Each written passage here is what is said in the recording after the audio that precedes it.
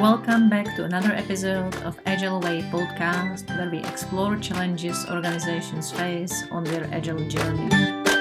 How to become great Scrum Master, how to change your leadership style, or how to embrace agility at the organizational level. I'm Suzy Šochová, Agile Coach, Certified Scrum Trainer, and author of the Great Scrum Master book and Agile Leader book, and I'm your host for this podcast. I'm passionate about business agility, organizational culture, and agile leadership, and that was the reason why I decided to start this podcast, to share with you my experiences and stories from my agile journey.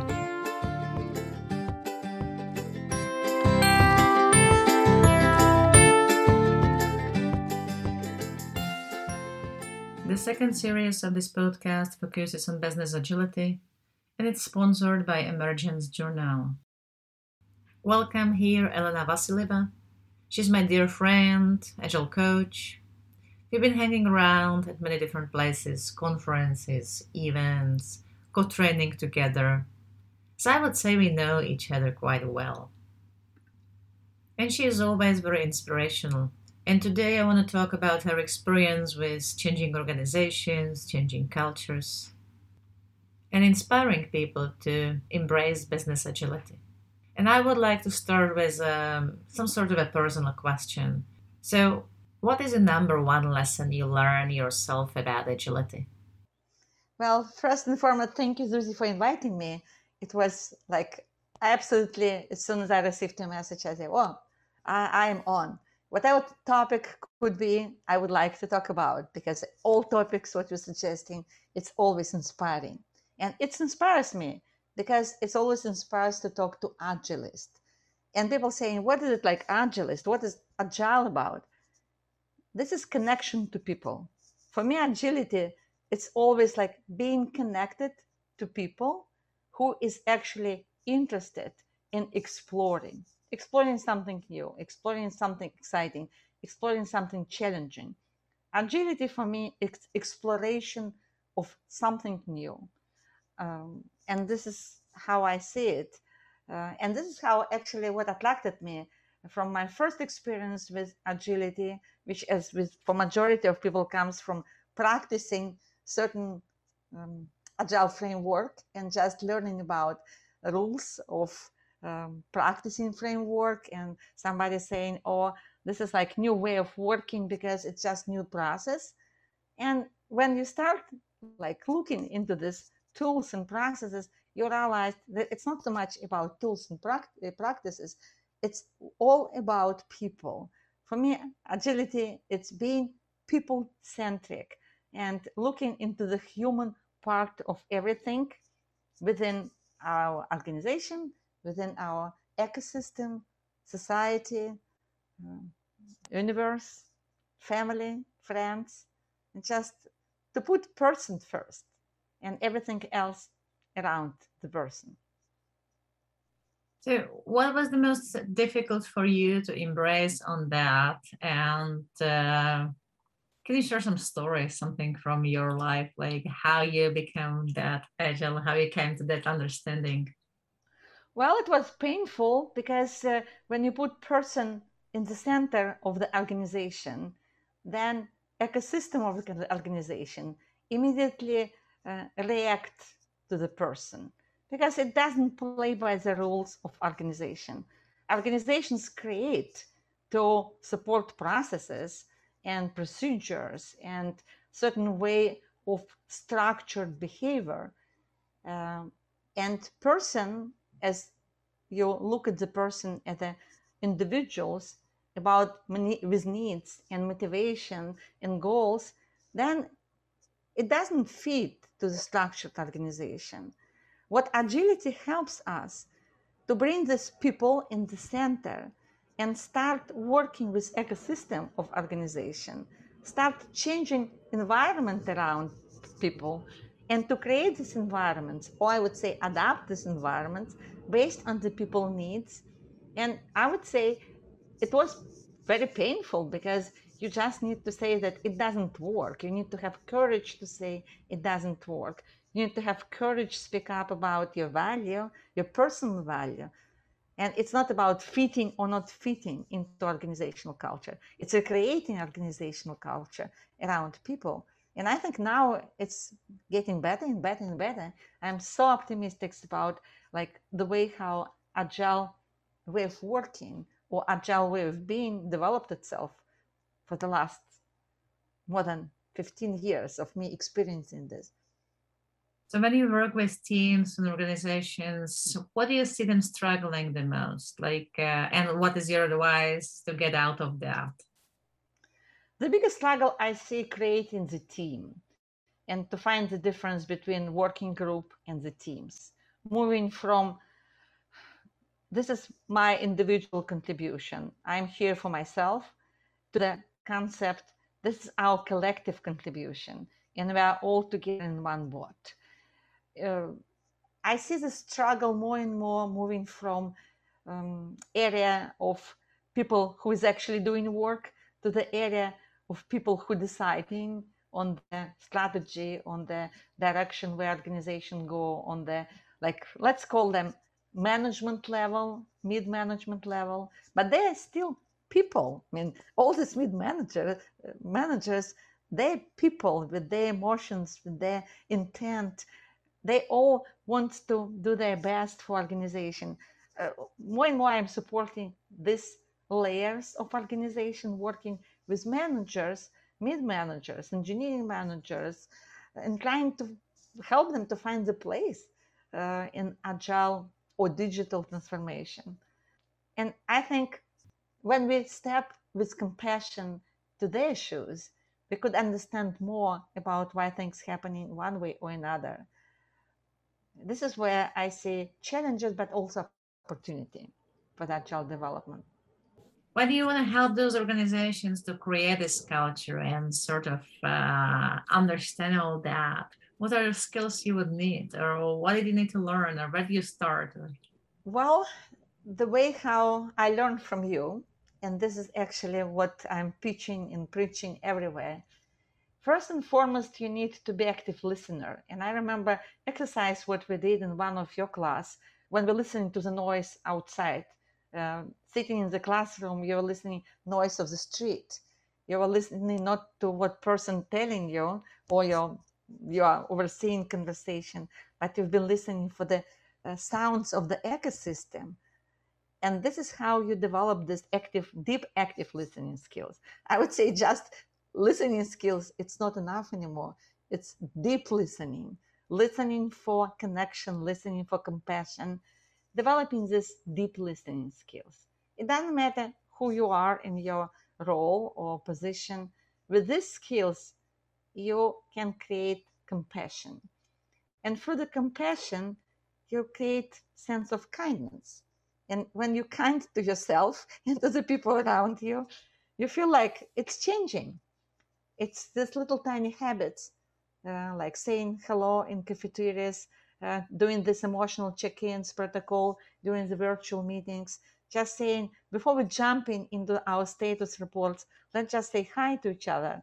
Just say, how are you? What's happening with you in this very weird COVID virtual situation? And this is what matters at the end when people develop this. And this is what I learned, that is more this kind of, let's call it soft skills in HR language. It's more of these soft skills we're developing. And in my workshops and my training for the teams, this is what I'm focusing on. Let's start creating trust, not by talking about this, but actually by doing this. Let's list these little tiny habits of kindness, compassion, checking in on each other, supporting, providing supports, providing service to your team members, to your person next to you, asking, do you want me to bring you coffee? What's the coffee? Virtual coffee. Let me help you to install this tool Donut, which will check on you. And this is what actually counted in the long term. I always find difficult to build those relationships and this people connectiveness in a virtual world, right? If you go together for lunch or a coffee or to pub, have a drink, or just go running or any other hiking sport, whatever, right? It's much easier. You recognize each other, but seeing each other only on virtual doesn't have that depth. So do you have any tips like how to create that really belonging and connectiveness and good relationship, like deep relationship in virtual only mode?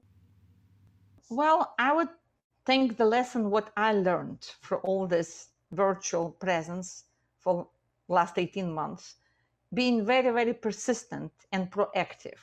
Not don't wait that somebody will invite you somewhere, but just reaching out to people twice more proactively than if I would do it in the real life. Just checking out and say, oh, can we meet tomorrow? No, I'm busy. Then when you're not busy, they want to meet on Zoom. No, I don't have time to meet on Zoom. Can I call you on WhatsApp or whatever tooling you're using? Just messaging people, just picking them and trying to find out the space which is would be acceptable for them based on their sense of psychological safety or where they are. And because we are in this virtual space, needs to be even more concerned about cultural aspects and surrounding. And let's say not everybody lives in the big houses with home office, but sometimes I was surprised to learn that people whom I would say are rich and prosper, they have their home offices in the storage room of their apartment, or like wardrobe room, sometimes being like in the corner of the kitchen. And when you learn about this through the conversation, you help them to open up, and sometimes they will remove virtual background and you can see like where they live and how they live. Um, I'm doing a lot of meditation and this kind of briefing practices with Indian teams and with Indian instructors. And sometimes you would have very nice virtual background, but sometimes they will open up and say, look, it doesn't matter. This my family members, this my kids. And I so appreciate it because it creates deeper connection when you feel safe to open up and remove your screen and just say, this is who I am. I would say it also requires a lot of makeup, because what I realized we need, and we would like to be more like professional and to look nice. This is what I would say. Usually I don't wear a lot of makeup, and now when I'm doing virtual stuff, I'm saying, oh, probably I should put some kind of makeup on. That's right. I used to be doing that, like taking the earrings and everything. And now I'm just, I don't even wear earrings anymore. And I'm one of the people who actually need to be redesigning their office in that storage room, right? So those type of things will happen, right? I never thought about making a, office in my house, right? So that was like very different. So one thing what I would say positive about this, that it's now easy to connect with people with whom otherwise you probably would need to travel to connect or get to the workshop or classes with people whom it's so hard to get in touch with. Like with you, for example. I wouldn't travel to Prague from the US, and now I had the opportunity over this virtual time frame to attend so many classes, which I so enjoy. And I would be not just so saying I recommend to anybody attend who is interested in learning about agile skill, but it's must to attend to everyone who wants to say like where I am at the scale of my maturity. Some company and team, they're doing agile maturity assessment. I would say instead of doing this, go to the Zuzi Sokova class. And then your level of maturity will be like indicator where you are right now. And believe me, even if you feel very highly about yourself, every time when I'm trying to get to the Zuzi's class, I'm measuring this level of my personal maturity and say, oh, I'm just the beginner. I need to learn more. I need to do more. We are all beginners, right? We all need to learn more. It's never-ending journey. Well, and it's evolving, which is also good. Speaking of teams, I know that one of the most common questions I get is like, what's the difference between a team and a group of individuals? And what do you mean by forming a team in the first place at all? So, can you share something around those lines? Well, it's quite interesting because this morning, early morning for me, I was running a workshop about high performing teams. And when I was putting together this, I thought, what should I start with? Just like it's high performing team, high performing teams. And I said, let's start with the basics. Let's ask people about the difference. What does it mean team? And what does it mean working group? And for the discussion with my audience, I realized that in its question, what now surprised me, and I wanted to ask you in one of your classes, which I'm planning to attend, uh, for the team and working group, is it such a borderline?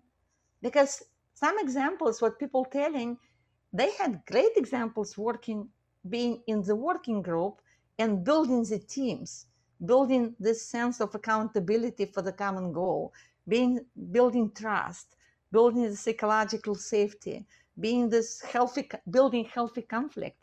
And they've been part of the teams, which is I said, oh, everybody's saying this is a great team, but I don't feel that I belong to this team.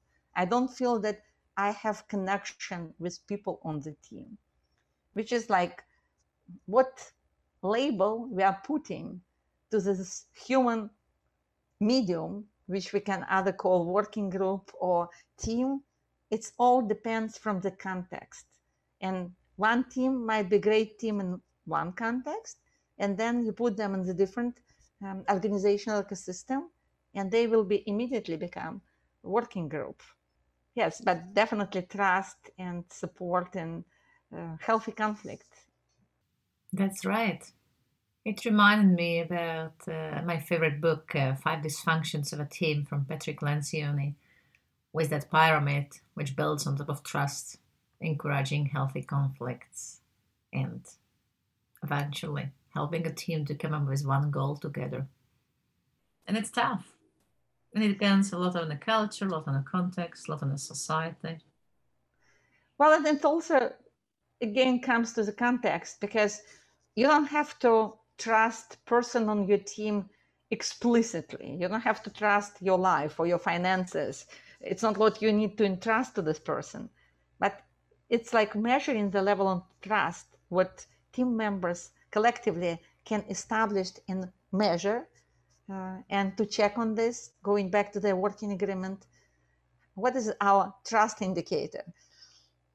Do we trust each other, being accountable for this particular goal, why we're here together?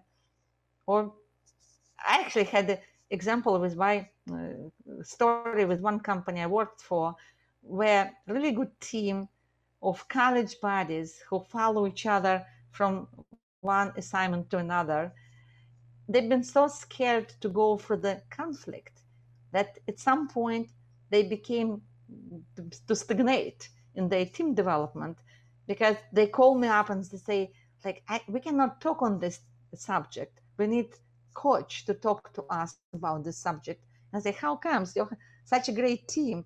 No. We don't want to break our relationship.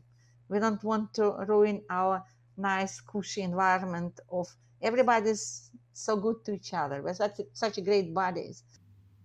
This is not the team. I was like confronted them rigorously, saying, "This is not what good team is doing." Wow, that must be a hard environment to work with. I feel trusting each other, supporting each other, that's the key. Team needs to hold together when there is a crisis or a difficult time.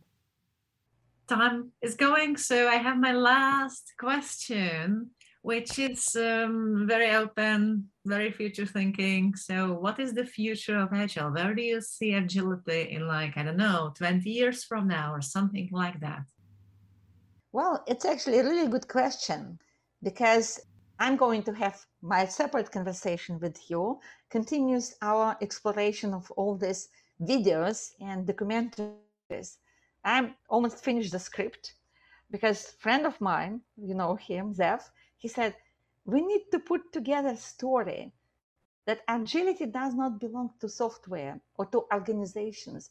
Agility, it's something how we live. And he was saying about putting this video to this South of Southwest Festival, where they really like engaged with all this interesting subject. And it was really hard for me to actually script the story that agility, it's not organizational practice or process.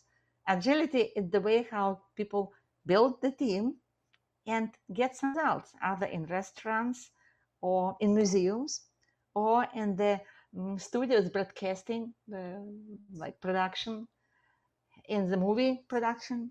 This is example of the agile teams and agile way of achieving the certain goals. Yeah, I think this is the future.